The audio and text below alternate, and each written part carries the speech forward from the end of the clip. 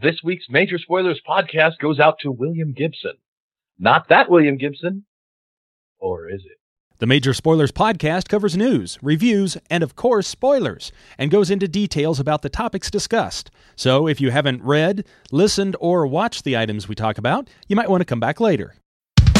I'm Matthew. Oh, I'm Rodrigo. And I'm Steven, and you're listening to the Major Spoilers podcast, the podcast for pop culture and comic fans.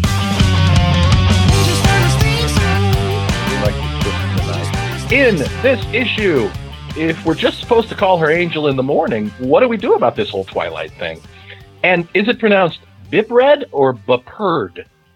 Plus, it's a given that Snookums gets more chicks than Steven, but what about me and Rodrigo? Plus, Pete Parker gets the axe. I wonder if Mephisto had anything to do with it. And the days get brighter, day by day, day by day. But I can't find my Superman shirt so I can play Jesus. Mark Twain has come to snort snuff and kick ass, and he's all out of snuff. Good heavens, Miss Takamoto, you're beautiful! Yes, join us here in the elegant pump room high above Chicago as we thankfully stop being just two fat honkies in the basement talking about comics. We're back to our full multicultural splendor as we ask that musical question, is LBJ's song really Jan Berry? The Major Spoilers podcast is on the air! Hey everyone, welcome to another exciting issue of the Major Spoilers podcast. Rodrigo back in the house. That's right. Yay! And I am particularly non-sequitur-y tonight. Obviously. I'm not even sure what that was about. So, the hell? Check this out, Matthew. I know you're a big Buffy fan. Yes. For all of Season 8, or most of Season 8, we've been wondering who the big bad is, this Twilight character. And I thought it was a Barack Obama. if you believe that one cover, yes. But, you know, supposedly, is it next week? 2 weeks from now? Depending on when you're listening to this. Hello, future people. I know you missed that line. You know, they're going to make that reveal, but it's been very hush-hush. And no, it's not hush. Throughout the entire time period. Yet, Dark Horse sent us their comic book solicitations for March of 2010. I thought wasn't it Stephanie Brown? No. Blamicus, as Matthew would say, right there on the front cover. Blamicus. Right there on the front cover is Angel making it with Buffy, and we find out that Angel is Twilight. And you know what? No, actually, I agonized when I first saw that. I was like, "Ooh, great! I'm putting this as the picture icon for this story." And then I said, "Ooh, is this going to make a lot of people mad?" Because you know the name of the site's Major Spoilers, but heaven forbid we spoil something on there. But you know, this is Dark Horse doing this before the issue hits the stands. Mm-hmm. And I thought that people would start responding and commenting on the Major Spoiler site under the comment section about, "Oh my gosh, Angel is Twilight! I can't believe Dark Horse is ruining the surprise before we get there." But nary a blip. Now, is this in Buffy? Yeah, this is in the Buffy. Yeah, this is the Buffy series. Because I was going to say if this was like in one of the Buffy spin-offs, I can see nobody reading it, but Buffy still people still that's read Buffy, like right? One of Dark Horse's #1 titles that they have. So you know that there's people reading it. Matthew, were you surprised by this surprise cover release? This is the first that I've heard of it. What? Matthew doesn't read the Major Spoilers website every day? What? Yes, he does, but Matthew also has a real job, unlike certain people who just, toil in the halls of academia forever. Yeah. But it should be noted that we cannot prove that Angel is Twilight. That may actually be Special Agent Seeley Booth. Ooh. Yeah, that's a joke for those people who actually know what I'm talking about. Never mind. I sure don't. You ever watch Bones? David Boreanaz, who played Angel, is now playing... Stay with me here. My God, it's a pop culture website. Where are you from? Mexico. All right, Ohio. Yeah, that's Ohio. Nice. Via Mexico. You can claim to be from Mexico all you want, but you're from friggin' Ohio. So what'd you think, Matthew? My name's now that Roger. I've spoiled it for you, Angel is Twilight. What do you think? I don't like it. Why not? But I don't like it. Why not? For one thing, well, there's an Angel series from IDW right now, and my brain does not like parallel tracks of evolution. Right. Now we've seen crossovers even when Buffy and Angel were on separate networks. We saw at least one or two episodes where there was some crossover action going, And there was that one episode of Angel where they went to Europe or whatever to track down Buffy, and there was this glimpse of Buffy right at the end. So there's been some crossover action. After Buffy was canceled. Was that what it was? There's been a little crossover action before, even between the two networks. And there was some news reports that came out this past week that talked about how does this affect the IDW Angel series. And depending on who you talk to, it's not going to affect the series at all. Comic Book Resources did an interview with Scott Alley, I think is how you pronounce his name. He's the editor of Buffy, and also the people at Dark Horse. And he said that Dark Horse and IDW have come together and said that they're going to make it work. Now, apparently what Scott Alley said was he talked with Chris Ryle, who is the president, CEO, editor-in-chief of IDW Publishing. But Bill Willingham, good friend, well, I don't know, he's a good friend. We still need to set up that interview with him, but he has said he'll do it with us. Bill Willingham said, first I've heard of it. First I've heard of anything. 5 scripts in, no one's talked to me about anything. Josh Whedon and I met in passing 5 years ago. Nothing was ever said about this. As far as I know, there is no crossover going on. The things that happen in the Buffy series are not going to impact what I'm doing here. And he was pretty adamant about it. He wrote a very strongly worded letter to CBR talking about how dare anyone suggest, he says, for Alley to suggest that he is in coordination with IDW, as he did in that 7th paragraph, is grossly misleading at best. By intentionally encouraging, in fact, the notion to exist among the comics reading public that Whedon and Dark Horse are in any way steering or influencing the stories I help to produce in IDW's ongoing Angel series, well, they're committing what is tantamount to taking credit for the work of others, a repugnant practice in any business, although I understand it has all too common in some businesses. Yikes. So he goes on and on and on. He says, as long as I'm writing an Angel series for IDW, I will not be coordinating stories with any Dark Horse comic, period. Wow. A pretty strongly worded message from Bill Willingham. What is that? How you kind of feel there, Matthew? I kind of jumped all over you there. I'm not writing Angel, right? So I don't have that kind of emotional attachment to it. But I do have Matthew. a problem with. Go on. All right. I do have a problem with two things taking place at the same time, and this comes from my time in Doctor Who fandom. What? There are lots and lots and lots of places. For instance, I don't know if you know this, but there are actually 2 Ninth Doctors. What? The BBC did an animated short called The Scream of the Shalka, which had the Ninth Doctor. And at the time, the BBC said, yes, this is our official Ninth Doctor. Yay, he is the Ninth Doctor, and this is number 9. And he was voiced by Richard Grant. And then BBC Worldwide said, we're going to relaunch the show, and this is the Ninth Doctor. And all of a sudden, the Richard Grant Doctor kind of went by the side and is now just kind of this artifact, the Shalka Doctor, that nobody knows anything about, really. Kind of like that Star Trek animated series. You know what they should do? They should have a Time War cartoon starring that Doctor and work him back into the continuity. There you go. Wouldn't that be interesting? Where he ceased to exist. Well, what's really fascinating on a completely unrelated note is Richard Grant, who played that Ninth Doctor, was in a movie called Withnail and I with Paul McGann, who played the Eighth Doctor. Really? Ooh, yeah, pretty cool. So you're not a big fan of I highly recommend of looking it up. You're not a big fan of the Angel reveal.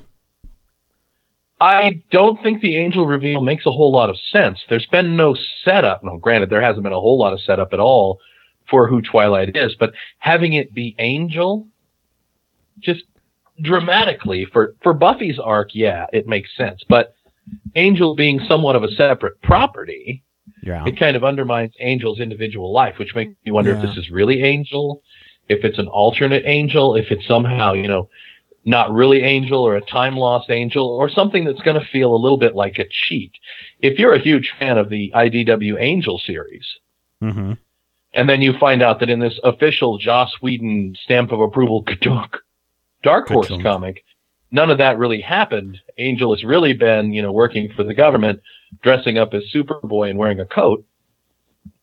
I don't know. I'm not thrilled with this reveal. It's going to depend on how they do it. If they give me just a mind-blowing, oh my God, that's so awesome, then yeah, I'm on board. But I have not read the IDW Angel series, although they've provided some free copies here and there that I haven't read, though. Doesn't this series take place, like, well after the events in Buffy? Like, after the fall? Isn't the world supposed to have been all in hell and all that kind of stuff?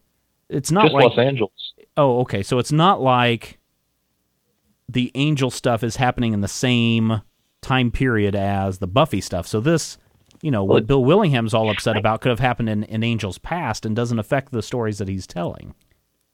Well, I don't Angel know. After the Fall supposedly takes place sometime after the end of the Angel Series 5 series finale. Right, and that went on for what? A year after the Buffy season 7 finale. Right, So,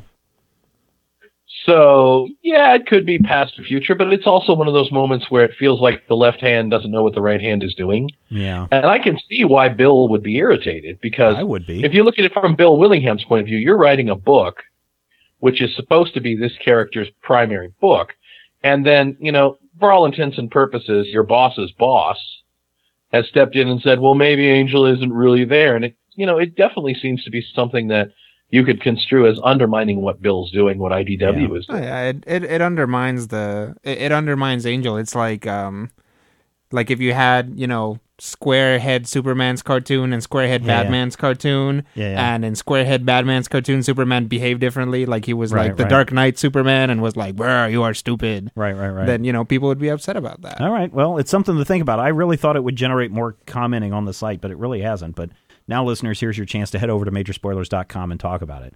Two other stories we need to get to. This news segment this week is a little bit longer because there are these three major stories. First, the Angel reveal. Then Sweetums. Right. And then Sweetums getting it on with all the ladies. He's a MILF hunter, indeed. And then, of course, this news Do not say MILF hunter. You do not want to have anybody enter www.milfhunter.com. Please do not do this, people. Matthew does not get a percentage. Don't jump of any there clicks. from our side, please. I do not condone the utilization of any MILFs, but I think that one girl in the back is actually the transsexual from To Live or Let Die. So the other big news is we know that there's been a lot of back and forth on this Spider-Man 4 movie that Sam Raimi was directing. They finally got Tobey Maguire on board. They started to think about who the villain would be. Then they kind of started dragging on production towards the holiday time. Then we come back from the holiday and we found out, Sony has decided to bump the release date, this first movie of the summer release date that Spider-Man 4 would normally be in. Mm-hmm. Then we've got John Malkovich saying, oh, yes, I'm going to be the Vulture in Spider-Man 4. And the very same day, Sony comes out and says, oh, no, we're sending Spider-Man 4 to the curb. His ass is gone. And we're going to reboot the entire series. What? Yeah. That was my reaction, is not that they were canceling the movie, because that's fine. If they need time to go back and work it out, then that's fine. I have no problem with that. Better story is always the good thing. Mm-hmm. Don't try to do special effects and make it something it's not. But the thing that surprised me was this. We are rebooting the franchise and putting Spider-Man back in high school. Tobey Maguire is out. Thank God Kirsten Dunst is out, but so is Sam Raimi in this series. Yeah. And Ultimate Spider-Man, the movie. Well, that kind of makes sense, but I think... Then again, Spider-Man was kind of Ultimate Spider-Man, the movie, really, if you think about it. The movie, though, is a franchise that's been fairly successful, even though a lot of people say, oh, the third movie sucked. I mean, it was successful. Yeah. It was a successful movie. And then just 2 years later, you're going to say, well, we're taking this entire popular franchise and sending it back to the beginning. That is what's shocking to me. I mean, Batman, yes, he's been rebooted. But between the awful Batman and Robin and Batman Begins, there's a 10-year gap. Mm-hmm. So poor little Rodrigo went from a 10-year-old to a 20-year-old. Is that about right? Probably. To figure out that, hey... 10 plus 10 is, in fact, 20. No, I went from a 17-year-old to a 20... Wait, I'm not even 27 yet. Hang on. Depending on when you're listening to this, hello. That's right. But that's the thing that surprises me. There's nothing wrong... there's nothing technically wrong with the franchise that you can't fix. Now, if you let it continue down the road, you end up with Batman, and then you have to take a 10-year hiatus. Mm-hmm. But to do this in the middle of a run, this is, to me, is just outrageous and insane. Yeah. They're doing this with Fantastic Four. They're rebooting Fantastic Four as well. I'm just surprised that they're just halting it, saying we're scrapping it. We've already got a script written for a high school Spider-Man. We're going with that. See you, Sam Raimi. Quit being a pain in our ass. Somebody on the side had a really good comment about it, and of course, I should have probably prepared this while you were talking. But they said that what this probably is them just maintaining the franchise in constant development until they can figure out what they're actually doing with it. Because if it falls out of development, then Marvel and more importantly, Disney gets their hands on Spider-Man. So, and wouldn't Disney Spider-Man be fantastic? Blah, blah, so blah, we're awful. Disney, we're not going to touch the stuff. They're so going to touch the stuff. No, don't touch my stuff, Mickey Mouse. But they're not going to inhale. That's important. Don't touch my stuff. Don't touch. Show us on the doll where Mickey Mouse touched you, Steven. Don't touch my doll. And ironically, it's a Mickey Mouse doll. No, go on, Rodriguez. Sorry. What this person was saying. Steamboat Willie. That's probably what they're gonna do. They just don't want. I personally would not be surprised if they go back and say, "Well, forget that reboot. We are gonna do Spider-Man 4. Let's get all the gang back together. Nothing will come of it," and then they'll say it again. Yeah, but by until that time, they can sit down, figure out, grab a writer, figure out what they actually want to do with it. Yeah. I think this is just a swerve to build hype and to say, look at us, we're still touching it. Our hand is still on Spider-Man. Yeah. And that's why they're talking about, Ghost Rider 2 and all of these other things. Mm-hmm. Now, I can understand, when they did Hulk. That I could have a reboot of. The Ghost Rider? Yes. Now, or at least they should edit Ghost Rider so that they so take out Ghost Rider so that it's all like just a zany just a zany romantic comedy between Nicolas Cage and Eva Mendes. Yeah, so maybe you should just cut out everything but the Eva Mendes scenes. Yeah. Now they did this with Hulk. The thing with the Hulk was it was one movie, it did good but not exceptionally well. Matthew and I have admitted that we like the movie, the first movie, the Ang Lee one. But they said, "Hey, let's retool this, let's refix it." When the Incredible Hulk came out, it really wasn't a reboot. Yeah.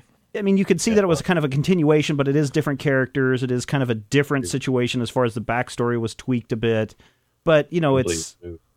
Yeah, but it's essentially not a reboot to where it's, this is a brand new, fresh movie. My problem is everybody knows who Spider-Man is by now. It's a big, developed, billion-dollar franchise. And to kick it to the curb like this and not try to work it out is, I don't know. You loved it when they called it The Dark Knight. I did. So how is that any different? Tim Burton put tons of effort into his first two movies. Oh yeah, and, he did. The Val Kilmer movie wasn't half bad, and even Batman I like the Val Friends, Kilmer one. Batman and Friends had an interesting set design. Yeah. So that's those the thing, four movies came out, and they created a mise en scène, if you will. That's French. It means something or other. And then we rebooted it to this whole gritty. Look at me, I'm not being anymore. But not 3 years after the last one. No, they waited 10 years. No, 10 years after the last one. They waited 7. No, I don't think so. But they waited enough time to where the foul taste of Batman and Robin was able to at least start to exit the collective tribes of America. Right. Now, Matthew, what do you think of this whole story? I've seen bits and pieces of Spider-Man 3 with Lloyd from Wings as the Sandman. And I'll tell you, from what I can see, I don't see any reason why we couldn't reboot. When it comes to superheroes, we have to realize something. Oh, this happens all the time. Peter Parker's been in college since 1971. Peter Parker has been in college for 35 freaking years. So, Tobey Maguire first takes this role at 20, and then he plays it again at, 26, and then he plays it again at 30. Tobey Maguire is easily going to be, long in the tooth to play Spider-Man. Oh, sure. So I don't have a problem with rebooting it or, even doing it as a prequel. Well, that's fine, This is what happened to Spider-Man in high school, before all the things that happened in the Spider-Man, the original movie. Mm-hmm. I don't think the kids are going to be confused by it because, let's be honest, the kids who saw this movie 5, 6, 7, when did Spider-Man come out? 2002? Like 2001, something like that, yeah. All those kids are now in high school. Yeah. So they either understand that things get rebooted or they don't care about Spider-Man anymore. Well, James Bond has not really had a reboot. You just have different James Bonds. Yeah. James Bond has been rebooted a number of times. We have different. We have The different Pierce directors come in. Brosnan era of James Bond was a complete reboot. The George Lazenby James Bond was an attempt. Casino Royale you could think to do as a reboot, but the Daniel Craig version of James Bond is absolutely a reboot. Yeah, I don't know. I just think it's too soon to do this to Spider-Man 4. That's my problem. From a business standpoint, from a audience standpoint, from a mass audience standpoint. I'm not talking about a geek audience or a nerd audience who, I can't believe they did this to Spider-Man. Not that standpoint, but from a pure business standpoint, doing that is just going to confuse the audience. So I don't know. This is a story that's generated a lot of comment up on the Batman Strikes. That weird anime Batman series. Yeah, I watched one episode of it and said, not for me. And then a year later, literally a year after that series goes off the air, they revamped it with the cool Oswald voiced 60s Brave and the Bold Batman. Yeah. Which is an awesome series. Yeah. I really don't think that a reboot means the same thing that it used to. And I don't necessarily think that there needs to be a lot of time in between different versions of it. There's no reason why a teenage Spider-Man played by the kid from Twilight and that Tobey Maguire Spider-Man can't be on. There's a mouse in the kitchen, but if they can do that, that's fine. Here's the deal, though. I think what it boils down to probably is they might actually be trying to make, believe it or not, the best movie possible. Well, and that's because it's entirely possible that at this point, first off, like Matthew pointed out, Tobey Maguire is going to be 45 by the time they shoot this Spider-Man 4. Kirsten Dunst has been holding out. Yeah, I don't think she's going to be. And everyone involved, I bet you, is asking for buckets of money. Oh, I'm sure they are. And they're going to... The movies might not do that well. Sam Raimi got burnt a little bit with Spider-Man 3. I mean, there was such a backlash from the Spider-Man fans. Part of the problem here is Sam Raimi really wants the Vulture, and Sony is like, really, the Vulture? No, we want these 5 other villains. Right. Kind of thing. So. The Vulture is an awesome character. Can be. We want Carnage. Like in the Spider-Man cartoon where his only line is, Osborn! But anyway, what I'm getting at is the reboot might be the best option just because. Might be. Wipe the slate clean. Yep. I mean, you have the issues of Spider-Man 3, which might be minor. You can get over them. I mean, you can always just turn a blind eye to all the weird stuff that happened. You can. But all of a sudden there's a new Mary Jane, or all of a sudden Mary Jane's gone altogether, and you have a Gwen Stacy thing going. People like that. That will throw more grit into the gears. I'm sure. Than them saying that Harry didn't actually die. Yeah. Just like the whole, the Sandman actually killed your father. It's a risky Uncle Ben. Yeah, it's a risky move. Is what I see it as. Is a risky move. But right now they're sitting there thinking, you know what? Worked for the Hulk. Yeah, it did. It did. All right, let's move on to some DC news. Good night. After Blackest Night comes The Brightest Day. Brand new series. It's going to be a 28-issue bi-weekly series beginning in April. And it is going to have a 0 issue, and then it's going to be followed by a bunch of banner titles where they're going to put the Brightest Day banner on a bunch of other titles, including the Titans, including a Justice League. I don't know what it's called. Justice League blah, blah, blah, blah. And I forget what the third title... Oh, Flash Rebirth. A lot of people are already calling this DCU Rebirth. It's being written by Jeff Johns, obviously, and his run with the Flash Rebirth and Green Lantern Rebirth, that's why they're calling it DCU Rebirth. Matthew, what do you think of Brightest Day, what you've read about Brightest Day? It seems like every time we do this, sucker MCs want a battle. No, every time we do a big astronomical bloody blue and we blow everything up and then zombies come from the sky or we kill everybody, they say we're going to revamp and we're going to do something bright and shiny and entertaining and sweet and good and kind. And it just never seems to happen. So if they're really going to put their efforts behind giving us something new, something different, right. I don't have a problem with it. I have a problem with what they've shown us so far, in that I don't want to read Dan DiDio's editorial caveat that Barry Allen is the greatest Flash ever of all time. Well, that's also Jeff Johns' stand, too. Titans has been a dead issue, no pun intended, for me for a while. I'm surprised that they are trying to do anything with Titans because that thing does not sell more than 20. Last issue sold like 27,000 copies. It's got to be a revamp. It's got to be a revamp because Beast Boy has joined the Teen Titans, and Donna, Cyborg, and Nightwing, Nightbat, Batwing, are all going to be in the Justice League. Right. I believe Starfire is going to be in the Justice League. So who knows what's going on with Wally West? You've got Raven floating around. You've got Roy Harper, who's going to be Armlessinal. That's going to be his new name, Armlessinal. So, how about he'll be the Midwinter It's got to Soldier? be a revamp. It's got to be a revamp, and maybe we'll get lucky and they'll bring back Hawk and Dove and Gnark. Yeah. Presuming that Tempest survives having his heart ripped out and eaten by his ex-wife, Tempest could be floating around. In any case, what you're looking at is that's got to be a revamp, a complete reboot. And what was the other one? It's Flash Rebirth, or the Flash ongoing series. Justice League of America, beginning with issue number 44, is going to have another all-new team. And then, of course, the Titans. Those are the three that they've announced so far that are going to have this Brightest Day banner on it.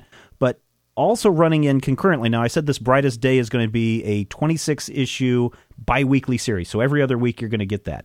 In between those weeks, we are going to get Justice League Generation Lost, which essentially takes the Justice League International characters. Check out the roster that we know so far.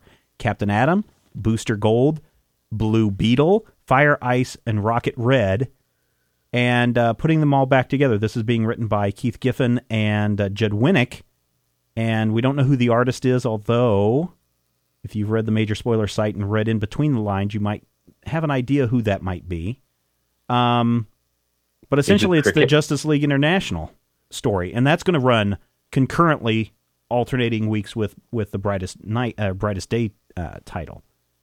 I just see this Brightest Day series as, when I first saw that cover, the only thing that came to my mind immediately was 0 Hour, where they're not rebooting the entire universe, but they're taking all of these problem titles and they're scrubbing them clean, making them all sparkly and bright and white again in hopes of getting the new characters back. The thing that bothers me the most is this Justice League one, which is now, this is the, 20th team of the Justice League since the series, restarted with issue 1 a couple of years ago, Matthew? It just seems to be like a running revolving door of people coming in and out, and it's like, we've got to create a new team, let's dismantle the old team, let's create a new team, then dismantle it and bring in a new team, and it's like every writer wants to create their own team, and I don't have a problem with that, but I mean, you have to have the problem is that you get a new writer every month. Yeah, exactly. Yeah, every 2-3 months. You gotta wonder what the people in the DC universe are thinking. I mean, can you really put your trust in a team that can't hold on to its members? Well, and that was kind of the big thing with with that first Justice League, when Batman, Superman, and Wonder Woman were deciding to step out and saying, what's going to happen with the League? How can we keep doing this? Let's make Black Canary the leader and all of this stuff. Going back to just the Brightest Day concept, it makes sense. And if we what is the Brightest Day concept? Well, that they're scrubbing everything and giving it this sparkling new thing. Let's try to polish this up. Let's try to move away from, and we don't know this for sure, but the way I see it is, let's move away from this dark and gritty and let's bring in some light and some bright. Now, that's probably not how it's going to really work out, but I like the idea of kind of the idea behind it from what we've seen so far with the essentially 3 problem titles, Flash, Justice League, and Titans being involved. And if they can resurrect him, if Jeff Johns can take that Flash ongoing and make it exciting stories again like he did with Hal Jordan, great, I'm going to read it. I love the cover art that they showcased on the site.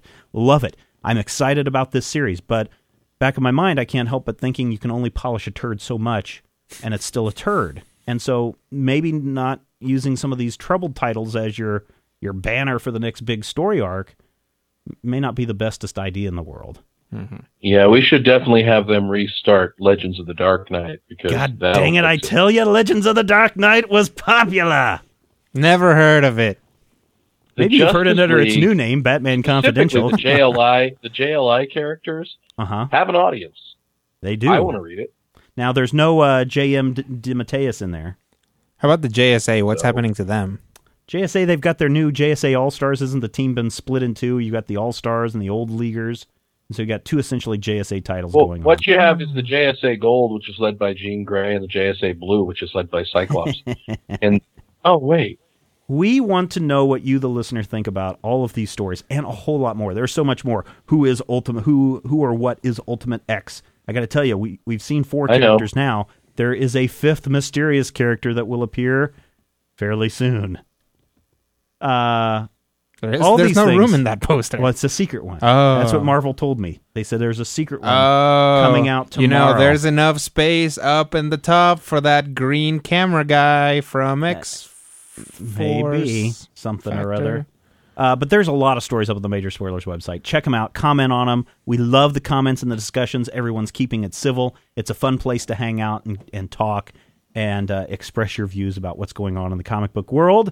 And I tell you what, we need to take a commercial break right here. Not really a commercial break. Maybe it is. We'll be right back. How to get a Major Spoilers shout-out. If you want to get a personalized shout-out at the top of the show, all you have to do is the following steps. Number 1, visit majorspoilers.com. 2, click on the Make a Donation button. 3, donate $10 or more to the cause. 4, sit back and relax and hear Matthew butcher your name and say something cute about you. Major Spoilers, bringing the good stuff since 2006.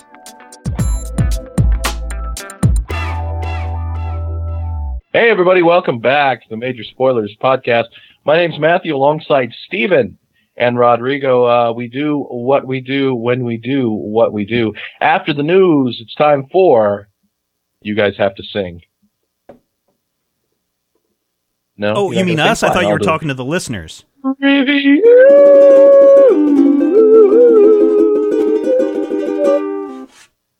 Yes, reviews. That part of the show that you all tune in for, where we spoil the latest and the greatest and the not-so-greatest books that have come out in the past week, this week, next week, wherever you may be in space and time. This week, I picked up BPRD, the Bureau of Paranormal Research and Development, or whatever it is. Or BPRD. It's labeled as King of Fear #1. But I got to tell you, Matthew, I say BPRD.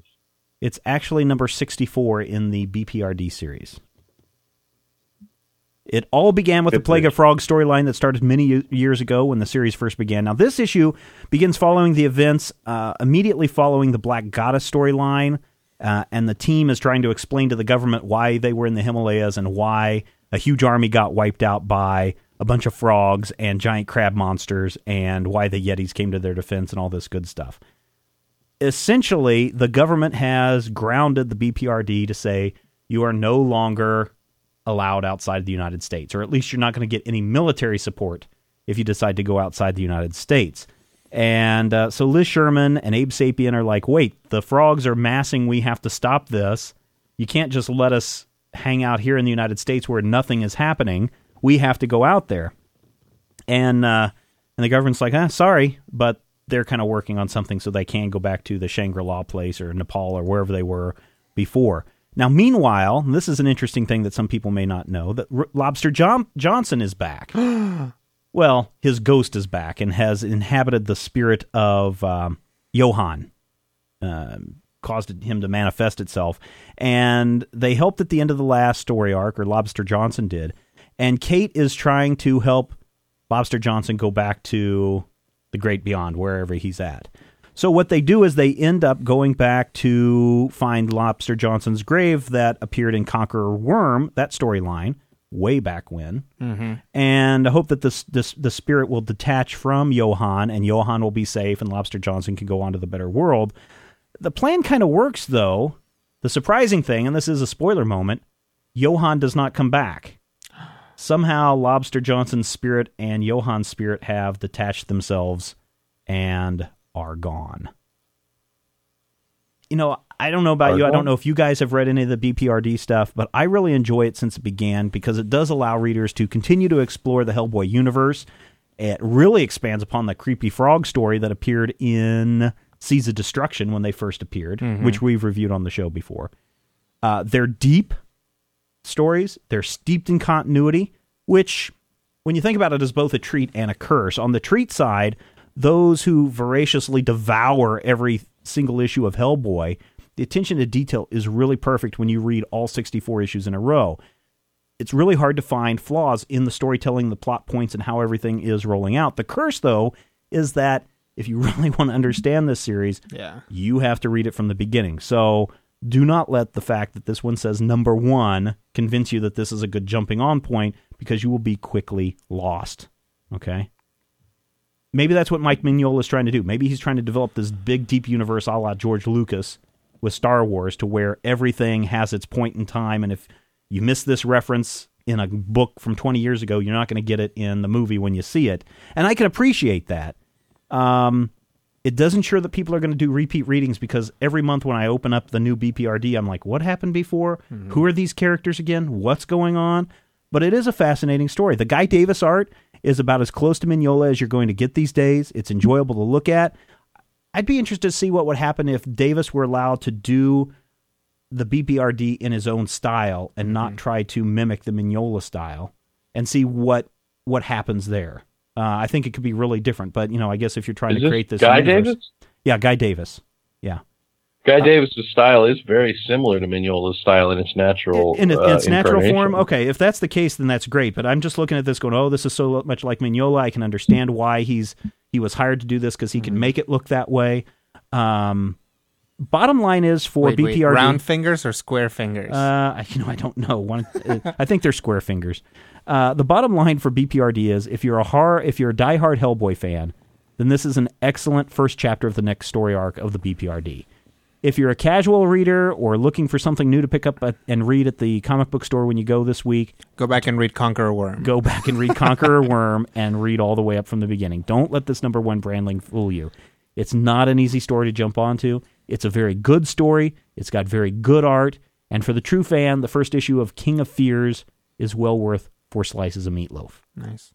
I keep saying it's like, the X-Men should do this and Superman should do this. They should take individual storylines that are not necessarily stuck in continuity, like quote unquote like Hellboy does, right. And then I've slowly come to the realization that that's not actually true. Yeah, the neat thing about the Hellboy stories is you can read the stories out of context. You could go back and read the King of whatever the King story is that's going on right now. And I actually have. I think the first Hellboy story I read was Conqueror Worm, and I was like, oh, this is cool. Yeah, and so you don't have to understand it, but there are moments in here in this issue where Kate is reminiscing about when the homunculus, whatever his name was, when he fell. Dave. Yeah. At this location, and she's like, oh, I remember how Hellboy felt at this time when he fought the Conqueror Worm. And they actually have a flashback sequence in there where she's asking Hellboy, where are you going to go next? Oh, I think I'm going to go to Africa. Well, that leads to that Hellboy Africa story, and you're like, man, there's so much. They've really compacted this universe and made it so deep that, yes, if you want to understand what's going on in this issue of BPRD, go back to the first Hellboy story and read on, my young lad. Read on. Rodrigo, you got to make some music. You gonna light the lights? Light the lights. You gonna play the music on the Major Spoiler Show tonight? Yes. As you may recall, I reviewed The Muppet Show #1 before. Oh, yeah. But this is a new The Muppet Show. Yeah, the first Muppet Show you read was like the Muppet Show comic book, Legend of Peg Leg Pete's Treasure or something like that. That predates it in continuity. Oh, okay, all right. Because and I just totally blanked out on the name. It is Peg Leg Wilson. Right. Which I didn't read because I thought that it was like the Muppet Peter Pan stuff, and I was I'm not familiar with that story. I'm going to skip it.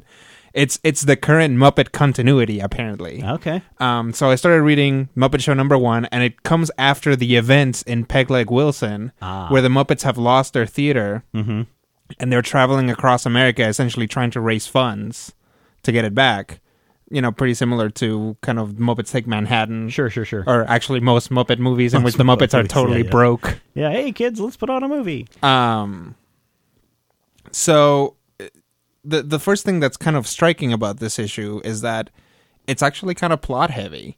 There's a lot of stuff going on. Kermit's trying to keep the Muppets together. Fozzie leaves. Really? Yeah, he I goes. hate you guys. I'm running away. No, he's like, Kermit, I'm gonna try to strike out on my own here, and Kermit's supportive about it. He's a little sad, but all that happens. Miss Piggy threatens to leave, but she doesn't in the end. Oh, Kermit. Yep. Clearly voiced by Frank Oz in my head. And that is interesting. You get a lot more out of this comic if you have seen the original Muppet Show. Right. Because even when the comic book starts, they do the song and they have different lyrics because they're on the road now. So they talk, it's time to strike down the tents and cool. all this stuff. It's time to pass out a hat for cash and things like that. And they have Statler and Waldorf's country cousins. So they're like these two hillbillies who look exactly like them. They're sitting up in a tree watching them. A lot of clever ideas. It was pretty light on jokes, though. Actually, I think the only joke that really made me chuckle was at the very beginning, and it was just like a completely... It was like the Muppet News, and it was just like this completely throwaway joke that actually had nothing to do with the story. It's interesting. It is kind of like watching The Great Muppet Caper or Muppets Take Manhattan. Right. But I found it to be a little flat. Really? Yeah. I think I'm only going to give it 2 slices of meatloaf at this point. Okay. It's a little low. Hopefully they'll pull it out of there. But I started reading it and I got through it. And I was like, I was just kind of not impressed. It's interesting. They're doing interesting things with the characters, which is weird. Mm-hmm. But maybe it's the fact that it's a little plot and character driven that's a little weird. It's not just zany Muppet craziness. Yeah. I will say this, and this is, again, an ongoing, and we should point out that this is a book that Boom Studios provided for us to read and review, FTC. I've been reading the Walt Disney comics and stories and the Donald Duck adventures, and this new Donald Duck and Friends story that they have going on is also the same way. You think about Donald Duck as this crazy, zany, kind of character, and then you read the story, and he's a secret agent, and he's actually a very strong character, and there's really a big plot, and so all of a sudden it's like, wow, this is a different book. It's fun to read, but it's really different, and I kind of like how they're taking what a lot of people might think as light characters and putting in some deeper, more intelligent stories. It is a thin line, though, because at some point... some characters are kind of slightly defined by how shallow they are. Right. You can call them iconic, but really, I mean, is there much more to Donald Duck than the fact that he gets angered easily and has a horrible speech impediment? Right. Not really. He's that guy. Is there more to Sam the Eagle that, his crazy patriotism? Probably not. In fact, my patriotism runs deep. That's good. In fact, there's probably not... in fact, his patriotism is such a shallow joke, right? And that's what's funny about it, that you probably wouldn't be able to point out whether he was a Democrat or a liberal, for example. I am a blue Republican Democrat or all Republican. the way through. He might not be. You don't know it. Yeah. He's just ridiculously patriotic, and I guess he hates hippies, so so that pinpoints it a little bit more. Yeah. So only 2 slices of meatloaf. You're going to read the next issue? I think I am. Okay. All right. Cool. Well, check it out. Maybe you'll disagree with Rodrigo, and you can comment in the comment section saying, Rodrigo is so wrong. Or better yet, you can go over to the Major Spoilers Forum. And then say Rodrigo is so wrong. Because that's where there he's in I can charge. actually delete. I can actually delete your the comments. Yes. All right. Rodrigo, thank you for that. Now, Matthew. Here we have a series going on right now called Blackest Night that DC is putting out. And one of the gimmicks that they're doing during this, essentially, what is it, a skip month for Blackest Night between 6 and 7? Yes. They are resurrecting... They're resurrecting all of these old titles that they have canceled, including Weird Western Tales. Not all of the old titles. Well, DC has like 50,000 titles. That would be pretty awesome. They've this. You're not going to see undead. Oh, they should bring back Young Heroes in Love. That would be and awesome. Kill them all. There you go. This past week, they brought back Weird Western Tales and Suicide Squad number 67. And I want your impression of Suicide Squad number 67. Yeah, she here. Oh, wait, that's my impression of Edward G. Robinson. That is not funny. Wait. Yeah, that reference you know was what? not You topical. have absolutely... Sam the Eagle. Sam the Eagle is so good. Oh, horrible. Suicide Squad number 67. That's Suicide Squad number 67. The original Suicide Squad went 66 issues, written almost in its entirety by John Ostrander and his wife Kim Yale, and dealt with a lot of the same characters that are in the Secret Six. It's important to note that this is less Suicide Squad number 67 and more Secret Six number 16 and a half. Really? We open with one of the really clever things that DC has been doing during Blackest Night. You'll see basically a 2 or 3 page flashback of a character's life and career, and then you'll see download complete, and you'll see the Dead Lantern version of that character come out. Right. This one starts with the Fiddler, who's an old school Flash villain. The Fiddler actually was part of the formation of the Secret Six in their original incarnation. So the Fiddler comes out of the chamber under the Justice League's Hall of Justice. And again, who came up with the idea of keeping all of your dead enemies in one place? Because I'm hoping it was Batman. Because that's just probably brilliant. He probably planned this out before he knew he was going to die. And like, I want to get you bastards.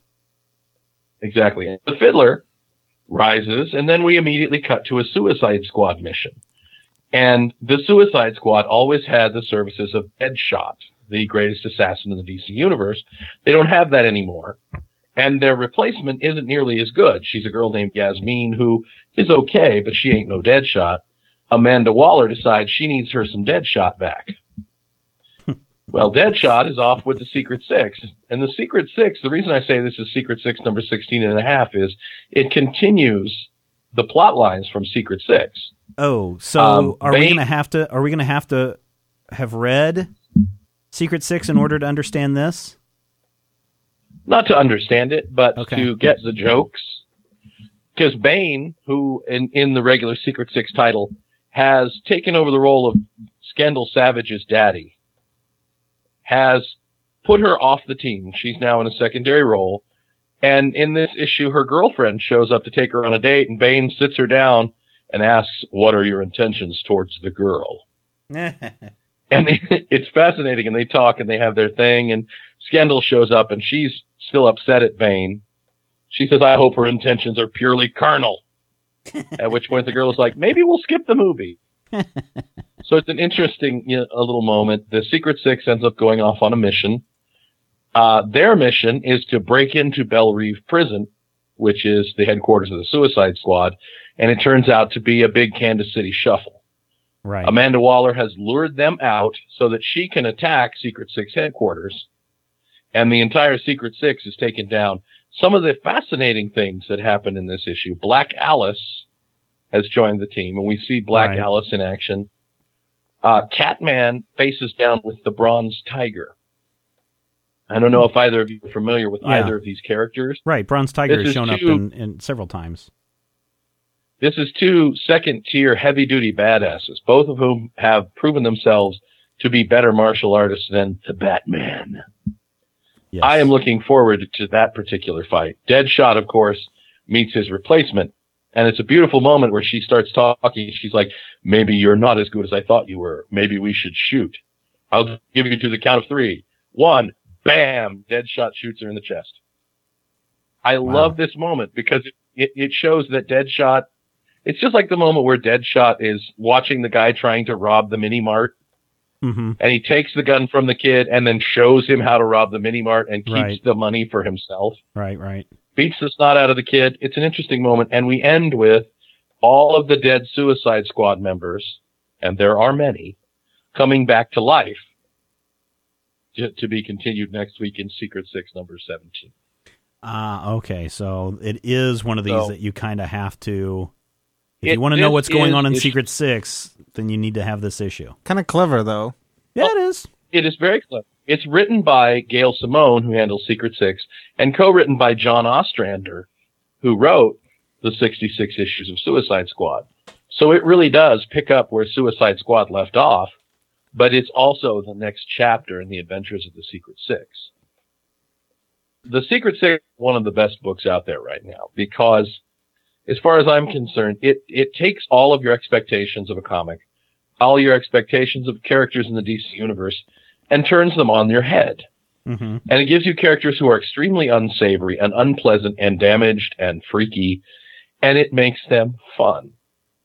I mean, we're looking at, the adventures of an immortal lesbian, a man who thinks he's a cat, a suicidal hitman, a man who was surgically altered to where he's now completely out of his mind and also apparently has no genitalia, an immortal banshee, and another person whose name escapes me. Oh yeah, that Batman villain. Yeah. So it takes characters who shouldn't have anything to do with one another. It puts them in situations where no one wants to be, but it makes it so entertaining and it makes the characters so much fun and so accessible in a weird way. Mm-hmm.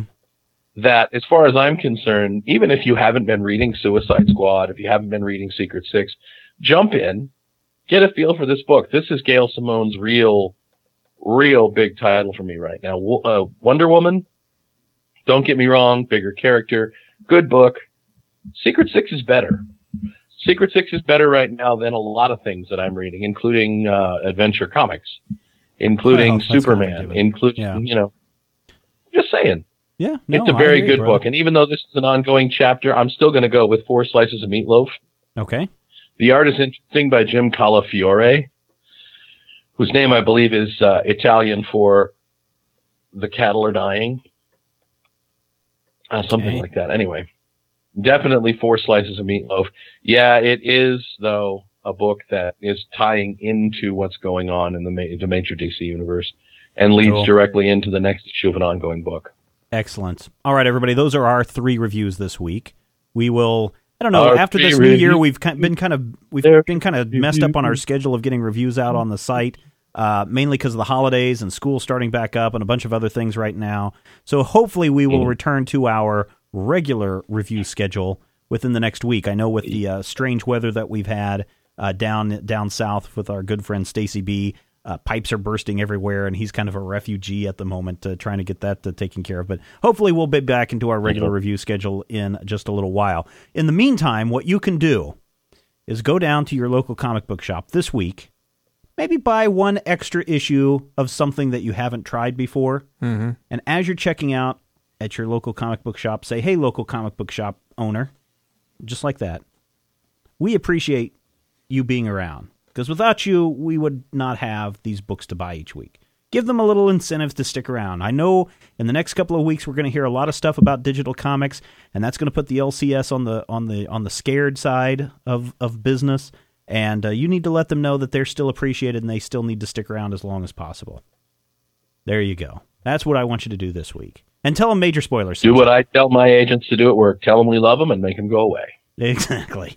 All right, everybody. Now that the reviews are done, it is time for the Major Spoilers Poll of the Week.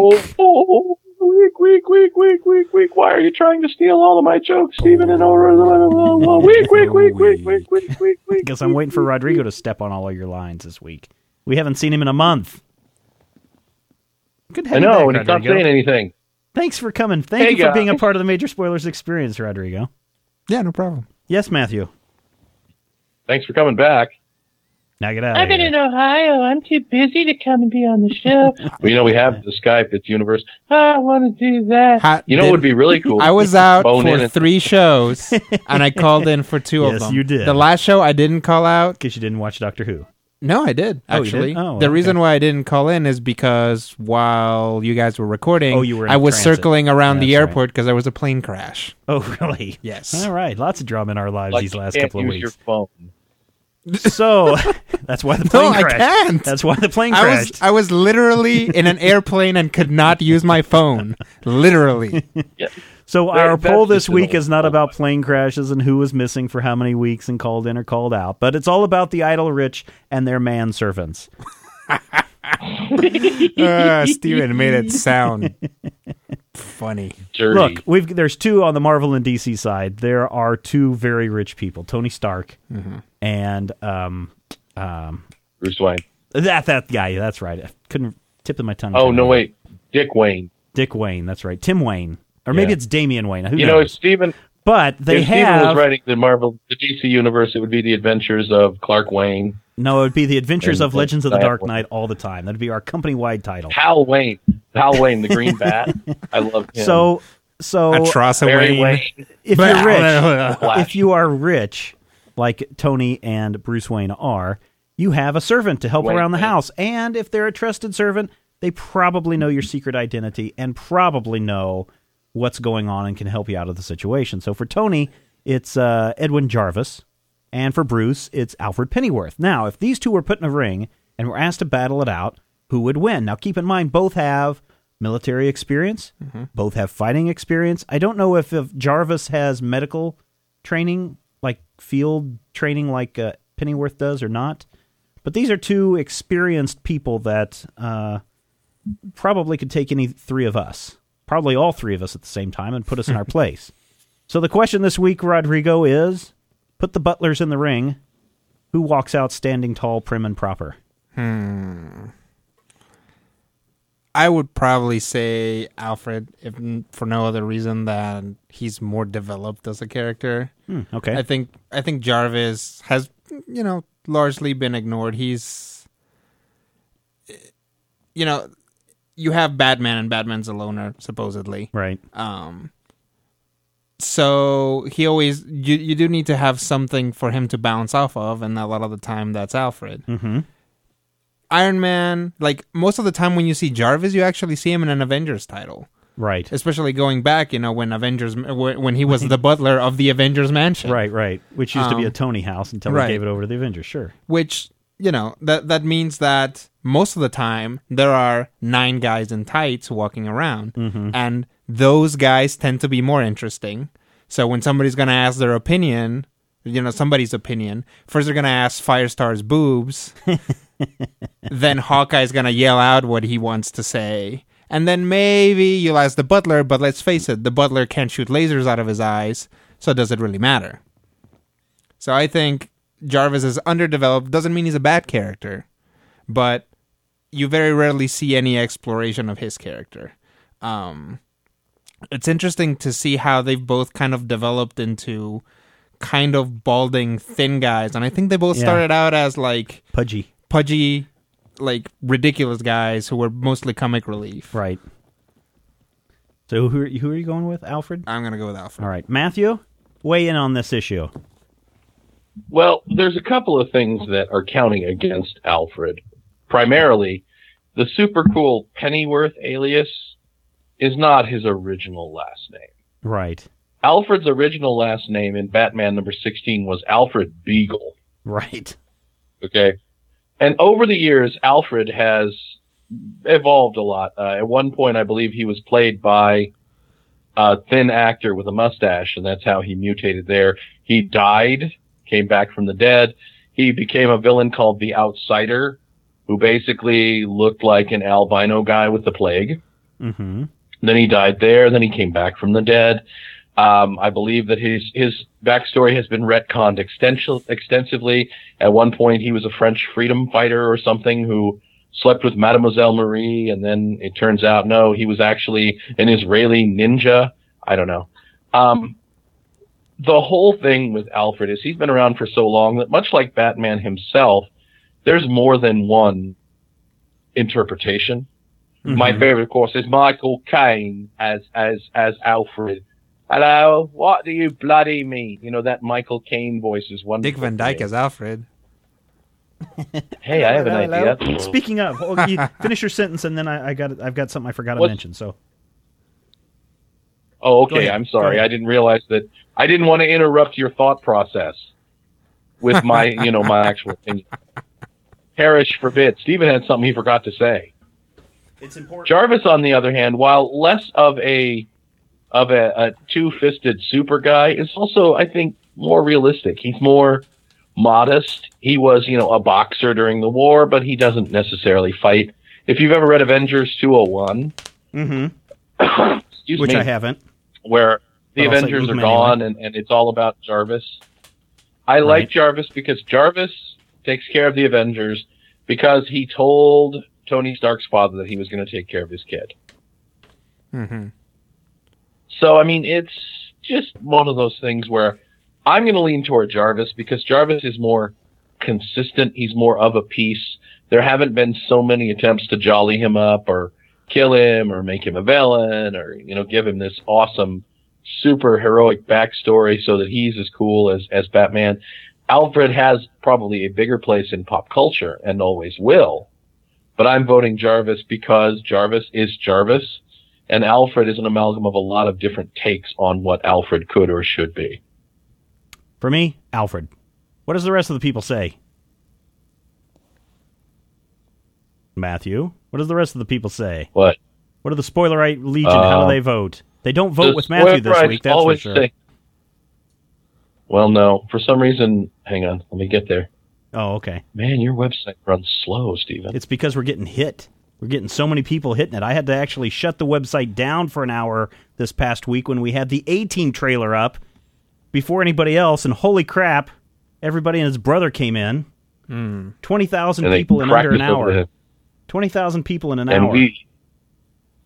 And hopefully they clicked on some things. They crashed the site. Yeah, they did. They're doing it again.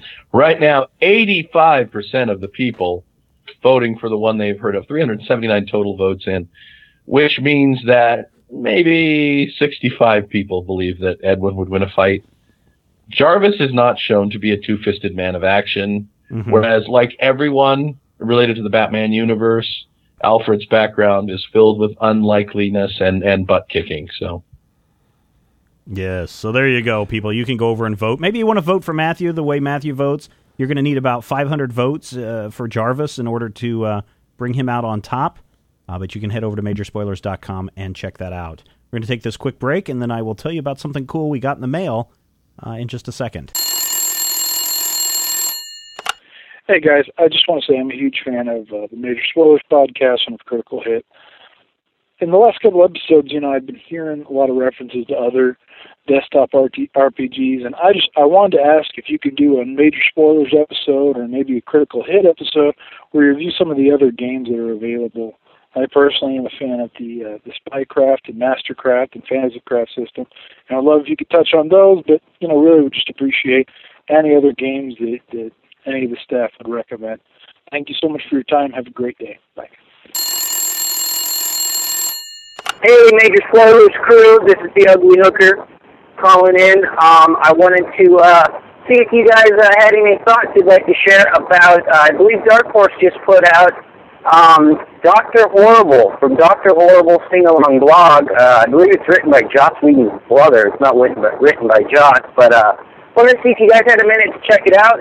Had any thoughts you'd like to share? I did, and me being a huge Dr. Horrible fan, loved it. It was not only hilarious, it was a cool little insight into what Captain Hammer was like and what Dr. Horrible himself was like when he was a wee lad and growing up.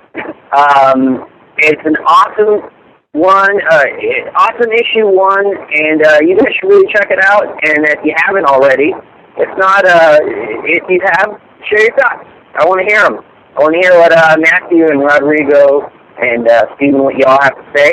And the art is also really cool. Again, I thought it was awesome and am very excited to see more of it. Hope you all had a good New Year, safe New Year. Be safe. Till next time. Goodbye. Okay, I had mentioned a moment ago when Matthew starts into his funny English accent and tries to be our good friend Dan Hunter, the Englishman from New Zealand. It reminded me of something we received just a week or so ago that got lost into a pile of stuff. Greetings, Stephen, Matthew, and MIA. I'm guessing that means Rodrigo. I wanted to show my appreciation for the work that you do toward creating the all-encompassing Major Spoilers experience, and even put the little TM next to that. I previously spoke of my joy at a British comedy series called Space that was released back in 2001, which follows the adventures of confused 20-somethings navigating their way through life. Space Series 2 on DVD, my gift to you. Please show it love. Don't let it get wet, and whatever you do, don't play with it after midnight whilst sing Candyman 3 times whilst looking in the bathroom mirror. What's the relevance to Major Spoilers? Well, number one, the series is co-written by Simon Pegg, self-proclaimed uber-geek extraordinaire, and has a plethora of popular culture, comic, and film references littered throughout that outshine anything done by the Wayans Brothers stable. Okay. And number two, it's frickin' funny to boot, a point on which Matthew agrees. The downside is, he says, I could only find Series 2, and you need to see the Series 1 first. Have you seen Spacer at all? Mm-mm. Matthew, you've seen it? Anyway. Yes. Thanks for the hours of wit, entertainment, and let's not forget reviews. Here's to a great 2009 and looking forward to an exceptional 2010. Make mine major spoilers. Dan Hunter, friend of the show, sent this gift all the way from New Zealand. Amazing. And we are not going to be able to watch that because of the regional coding. He said it is, looks like Region 4, Region 2. We might be able to, on one of the systems here, be able to play it. In either case, I've got a system that will be able to rip it into something that we don't. No, we don't. We do not have such a thing. I own it. It is something called, I'm allowed to make one copy for backup purposes. It'll be backup purposes. There you go. And, of course, we did listen to a little quick comment there during the break. And if you have any comments or want to contribute to the Major Spoilers podcast, Matthew, please roll that beautiful bean footage. 785-727-1939, the Bad Mofo hotline. And only the bad mofos call. That is true. Okay, in our time remaining, in our last 20 minutes or so that we have remaining this week. 7.5 minutes. Let's talk about the 5 Fists of Science. Science! Off a little bit this week, Matthew.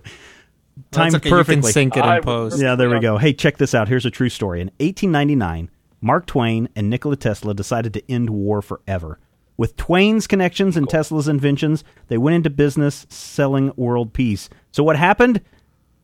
Only now can the tale be told, in which Twain and Tesla collided with Edison and Morgan, that beat the JP version, an evil science cabal merging the black arts and the industrial age. Turn of the century New York sets the stage for the titanic battle over the very fate of mankind in the 5 Fists of Science. Science! All right. Matt Fraction wrote this piece. I forget who did the art on it. I don't have it here in front of me. Man, I am a science geek at heart. Before comic books, I was going to be the physics major, going to college. Before I discovered comic books, it was be a doctor. Before I realized that there were no hot girls in the physics department, I decided to be a physics major. But after that, I decided communications. But man, when I've read Nikola Tesla's biography, I've read some of his notes. I'm well versed on what a dick Thomas Edison is. Mm-hmm. And, of course, most people know J.P. Morgan and of course, Mark Twain as characters. So reading this book, I will say, just strikes it and makes this a fun story because we are mixing these characters and some of their character aspects. And even though it is a fictional story, although we're trying to believe that it's true, even though it's a fictional story, we mash it together, and it's just a riot in how Fraction has taken these historical facts and merged them into this weird science fiction tale. Rodrigo, you want to give us a quick wrap-up of what happens? I kind of gave an overview of it, but give us a little bit more of a breakdown of what goes on in this story. So this is post-World War I? No, 1899. So World War. It's before World War I, but it would be after probably Franco-Prussian War. Right. Yeah. So there's this big pull for armistice, or however you pronounce that. Sure, world peace. Lay down your arms. Let's all be friends. But nobody can get it right. Everybody's wants to jump all over the Tsar, wait for him to be weak, and then take over Russia, and then the United States isn't putting forth any effort or anything like that. Mark Twain has had it. So he gets in contact with his old friend Nikola Tesla, and he discovers that Tesla has, in fact, completed work on a killer giant robot. A giant frickin' robot. As Tesla was wont to do. The original concept of the death ray, I believe, was Tesla's. Right. And what's funny about that is, of course, the project that he, what was it called? Westfall, I think, was the place where it was at, and he was creating this giant death ray tower that he was supposed to broadcast electricity free. But when Mark Twain goes out to New Jersey, there's this giant robot in its place. That's right. So some hilarity ensues. They try to sell it. It doesn't work. They enlist the aid of a historical character that I had never heard of. Which one? The Baroness. Oh, yeah. The man, what is it? We'll just call her the Baroness. We'll call her the Baroness. Destro was busy. He was busy that day, and I don't think she was even a Baroness in the book. She probably had some other aristocratic title. Baroness. Well, there you go. Bertha von Suttner is a Baroness. Well, there you go. Practicing the clarinet. She goes out and she helps them out.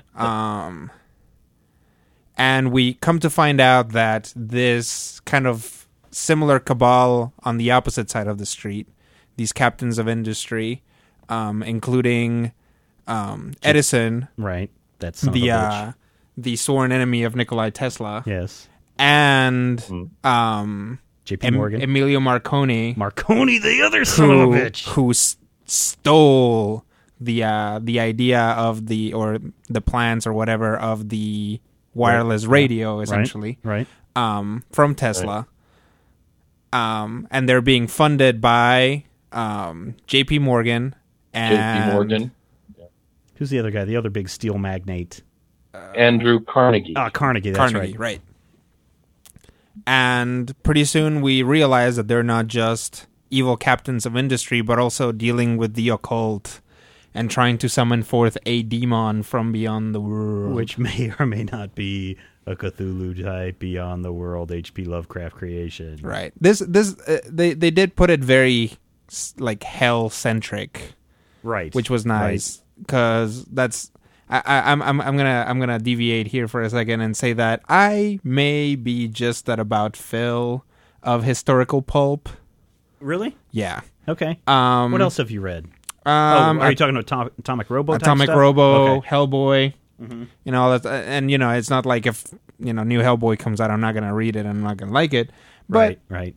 This stuff has been explored, and this is, to me, comes across as a little bit more of the same. You know, I hadn't seen anything with Mark Twain as a character since The Adventures of Mark Twain, right? Which was awesomely creepy.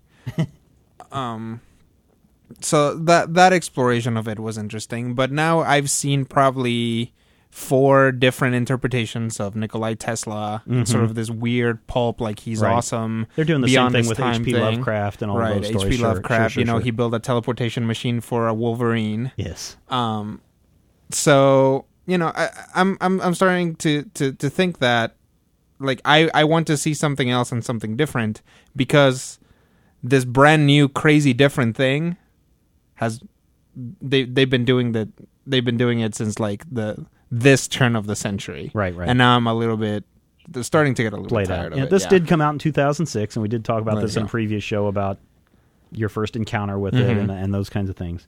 Matthew, pick up on the adventures. They find out that the evil sons of bitches are into this black cult. And they actually find out in a very interesting way. Because Mark Twain actually sets up a fake creature from beyond using Tesla's basically his science. And at that point, Carnegie and Morgan invite them to lunch because they think that the demon, quote unquote, air quote, that they've actually summoned is real. And then when they realize, and Twain frankly tells them, yeah, we made him up. Yeah, with science. To try and sell, the giant Iron Man armor that Nikola Tesla had come up with.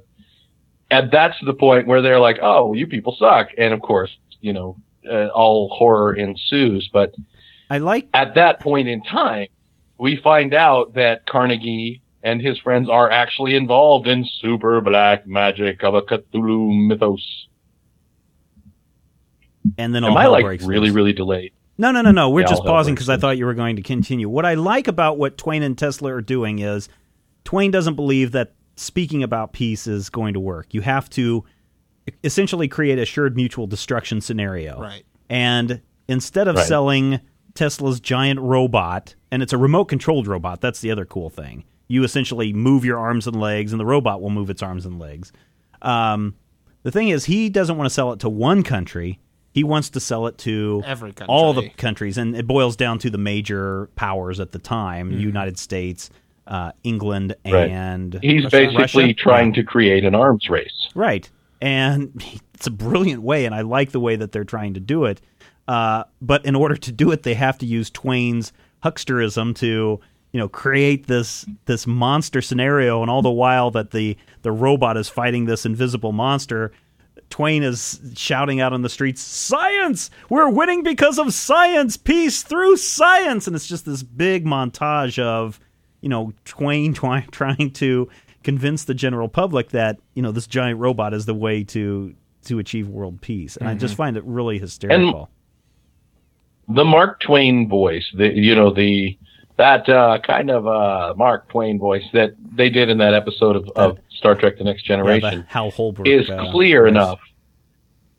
Yeah, it's clear enough that you can actually hear those lines in the Mark Twain voice.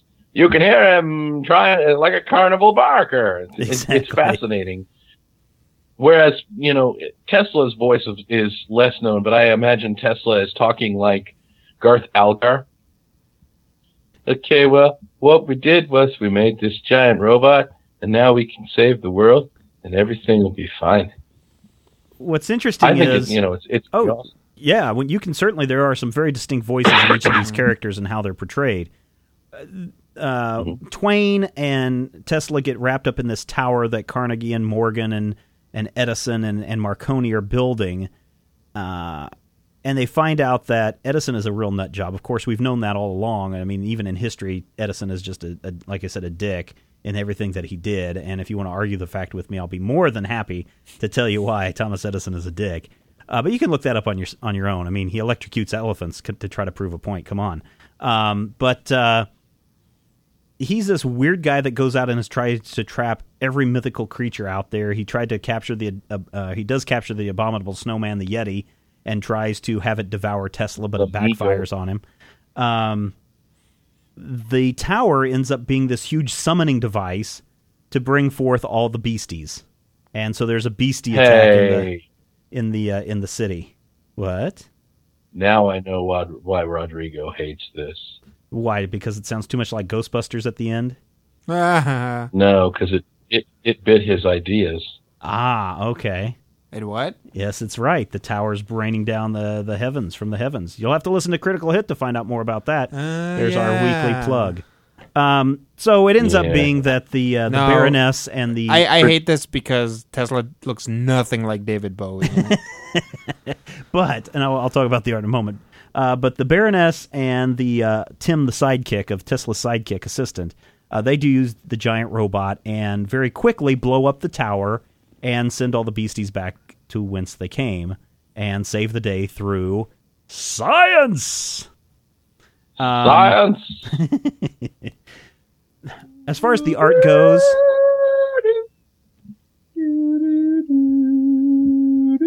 I found it very interesting because it's almost like they went in and found as many historical photos as they could, especially of Tesla, because there's only a few that we really see of Tesla.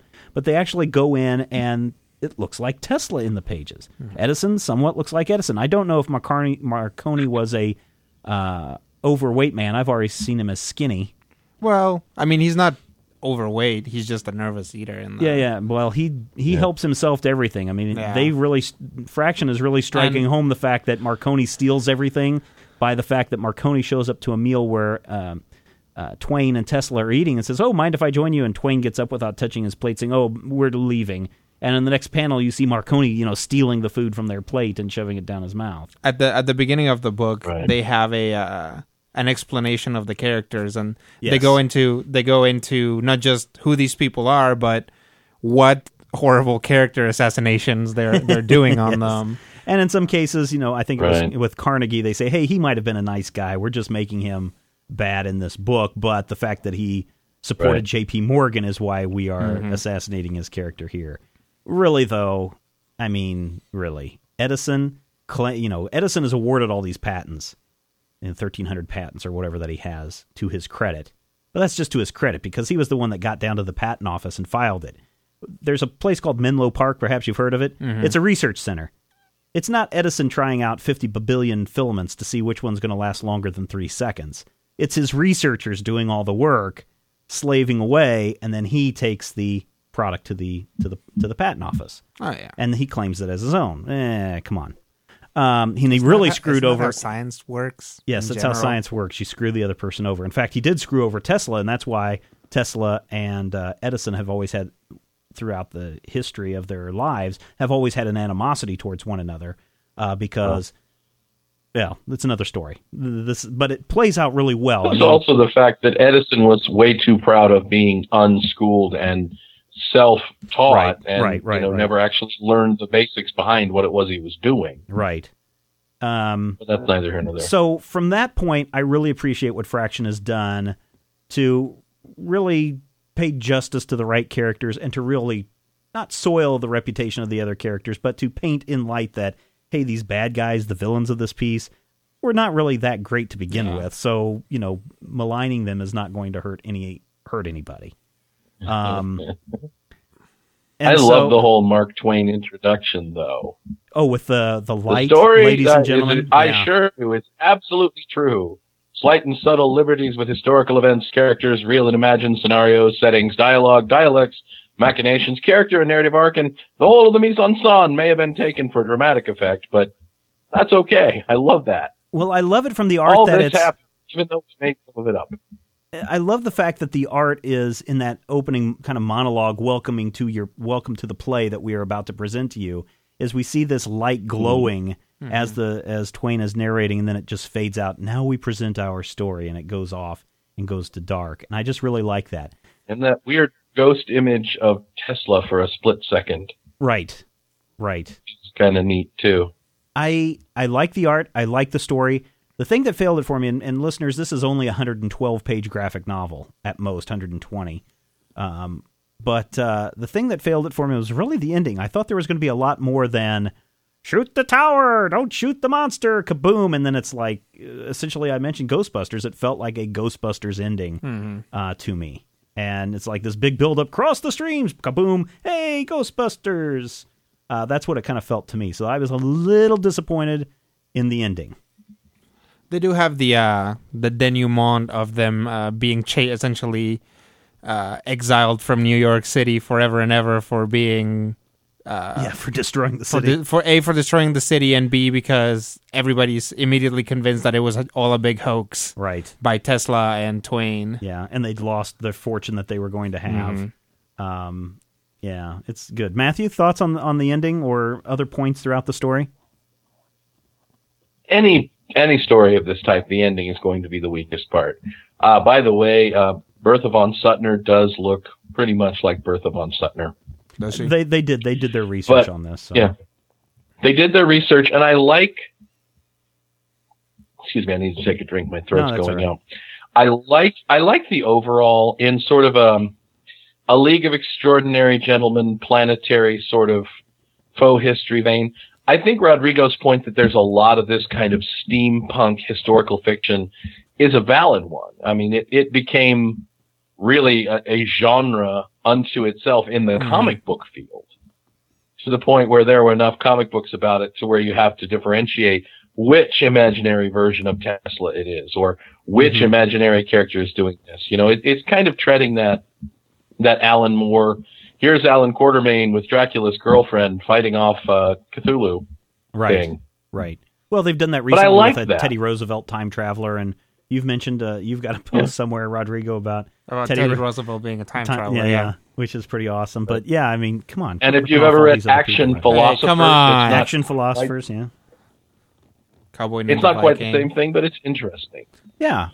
I don't mind this type of story. I don't mind this type of story. I enjoy it. It's fun. I don't know if I'd like to have these types of stories, like you're saying, Rodrigo, take over like the zombie genre had, flooded every comic book title over the last couple of years. Or I'm not sure I would like these kinds of stories to appear on every cover like Obama has done over the last year. But, in small doses. But I mean, this sort of thing became very widespread. If you've ever seen the movie Van Helsing, it's more of this. Cyberpunky, yeah. Poe? Not cyberpunky, steampunky. Well, oh yeah, that's right. Sorry. My mistake. The Strange Adventures of H.P. Lovecraft. Yes. Poe. Yeah. It's all kind what of was this... that limited series starring Charles Fort? There was one you're of those thinking of as you're well, thinking but of Atomic Robo, The Terror from Beyond, or Beyond Space, or whatever it was. Yeah. No, I'm thinking of Fort. There was he Starring appeared Charles in Fort. okay. Well, he appeared in that first issue of the Atomic Robo. That's why I thought maybe you were talking about it. But no, he had his own limited series that I think was kind of steampunky. So okay, it's definitely something that you see a lot of. I like bits and pieces of this. I like the way it plays with historical fact and then puts in the comic book bits. Mm-hmm. Tesla with his 2 ray guns and his goggles on his head, that's a total comic book conceit. Yes. The giant Iron Man robot, that's a comic book conceit, and having the evil conglomerate of businessmen, going up against the underdog science guys, that's this fact. is all basically a comic. I could see coming into this book, and I could see looking at it and going, well, this is, kind of a poor man's League of Extraordinary Gentlemen. Yes. And if that's as far as you want to go with it, that's one thing. But, I saw Sherlock Holmes a couple of weeks ago. Same sort of thing in the same sort of vein. Mm-hmm. So you can't tell me that, it's not a viable method. And it's not necessarily even something to where it doesn't suffer by comparison. It's sort of a different take on that, historical steampunky fiction. I'm the one who suggested we read this, and I really like it. Partly because, for me, a successful comic book has character moments that I can go, hey, you should read this because this has Mark Twain walking down the street yelling, science, while a giant robot destroys New York. I will agree with you, Matthew. I found this book to be totally enjoyable, and I highly recommend it to anybody who wants to pick up this steampunky type of mixed history type story that's really fun. It's a lot of fun. It's a short read. Like I said, 100 pages fly by like that. I mean, you're going to read this in an hour and then want to go back to the beginning and read it again. Pay attention to the detail in the art. The art is fantastic. Pay attention to how Fraction uses wording of all the different characters to give them a distinct voice. Go back and do some history on these people. If you don't believe some of the things that I'm alluding to, go back and do your history research and find out exactly how much Fraction did to research the subject matter, all down to the point of how long it took Tesla to eat his dinner kind of fact. Mm-hmm. And so, big thumbs up from me. I thought it was okay. I wasn't... And I liked it. I'm on the fence about it. I thought a couple of things seemed contrived, and even though they came out and here like, okay, we're about to show you some kind of contrived things, and that I appreciate that. But I thought the Diabolist angle came out of left field, sort of, and a couple there was actually no purpose for Tesla to be a superhero in the first handful of pages. It's just kind of like the introduction of the ray guns, I guess, is kind of the point of it. But then after that, I was like, nah. The characterization is good, and it's worth it for that. And these are characters that, aside from Tesla, don't get much play in this blossoming genre of, I don't know, historical pulp. Well, I think people have discovered Tesla and really found out about him. Well, it's because he was kind of ridiculous. Well, at the time, people thought he was ridiculous, but now you look in the fact that we've got wireless electricity, which is something that he was doing way before anybody else started that. And absolutely. It's really, people have really started to go in and figure out who was Tesla. And, of course, a lot of his works were confiscated by the government when he died. So a lot of the stuff we don't know about what he was writing about. So it's fascinating. So you're giving this a check out, a skip, or a must read? It's short. Like, it's even if you don't like it that much, it's not going to take a lot out of you. So I'd say go check it out. Yeah. You will probably like it more than I did. $5 or $6 is all you're going to be out. So, all right. So there you go. 5/5 of science. Science! All right, everybody. That wraps it up for this week. Thank you so much for listening. Thank you for going over to the Major Spoilers Forum. Thank you for going over to the MajorSpoilers.com website. Thank you for following us on Twitter. Thanks for being part of the email list for those of you that are on it from since we began. It's all part of the Major Spoilers experience, and I guarantee you're going to want to be on that entire train ride. Next week, we're going to find out if Spider-Man can actually stop the Juggernaut. Why? Because we know that you love comics, and we do too. We will talk with you next time. Science! Nothing can stop Juggernaut. If you have any questions, comments, topic ideas for future shows, or would like to sponsor a show, send an email to podcast@majorspoilers.com. Visit Major Spoilers at Majorspoilers.com and be sure to check out the Major Spoilers Forum. You can also follow Major Spoilers on Twitter at twitter.com/majorspoilers and on MySpace at myspace.com/majorspoilers. If I had the X-ray vision of a Superman, I could save a few bucks and stand around and read through the covers of the comics on the stand. But although every other page would be backwards, I suppose I could still read the evens and the odds. Well, I don't know. Guess I haven't thought this all the way through. Plus, as soon as the comic book store guy knew, he kicked my butt out on the corner. What a major spoiler! What a major spoiler! What do you think about a better way? If I was hulking green or gray, I could just bust through that brick wall, take their comic books away. But then the little meat would deal with all the tanks and bombs and guns. Have you ever tried to read a series with all that going on? Guess I need to rethink this plan. How would I bag and board my comics with such huge hands? Guess I already told ya. What a major spoiler. What a major spoiler. Yeah, yeah, yeah. What a major spoiler. What a major spoiler. If I'm Stark Raven rich like a man of iron, I might not be surprised to find that I might actually have the heart cold to follow an entire storyline. But would I really even need to read up on all those escapades? I mean, who needs such distractions when your sister's such a babe? But the downside is such a beast, being shot up in a fun bee in the Middle East with a gang sign throwing soldier. What a major spoiler. What a major spoiler. Yeah, yeah, yeah. What a major spoiler. Whoa, whoa, whoa, whoa. What a major spoiler. Major Spoilers Podcast. Copyright 2010.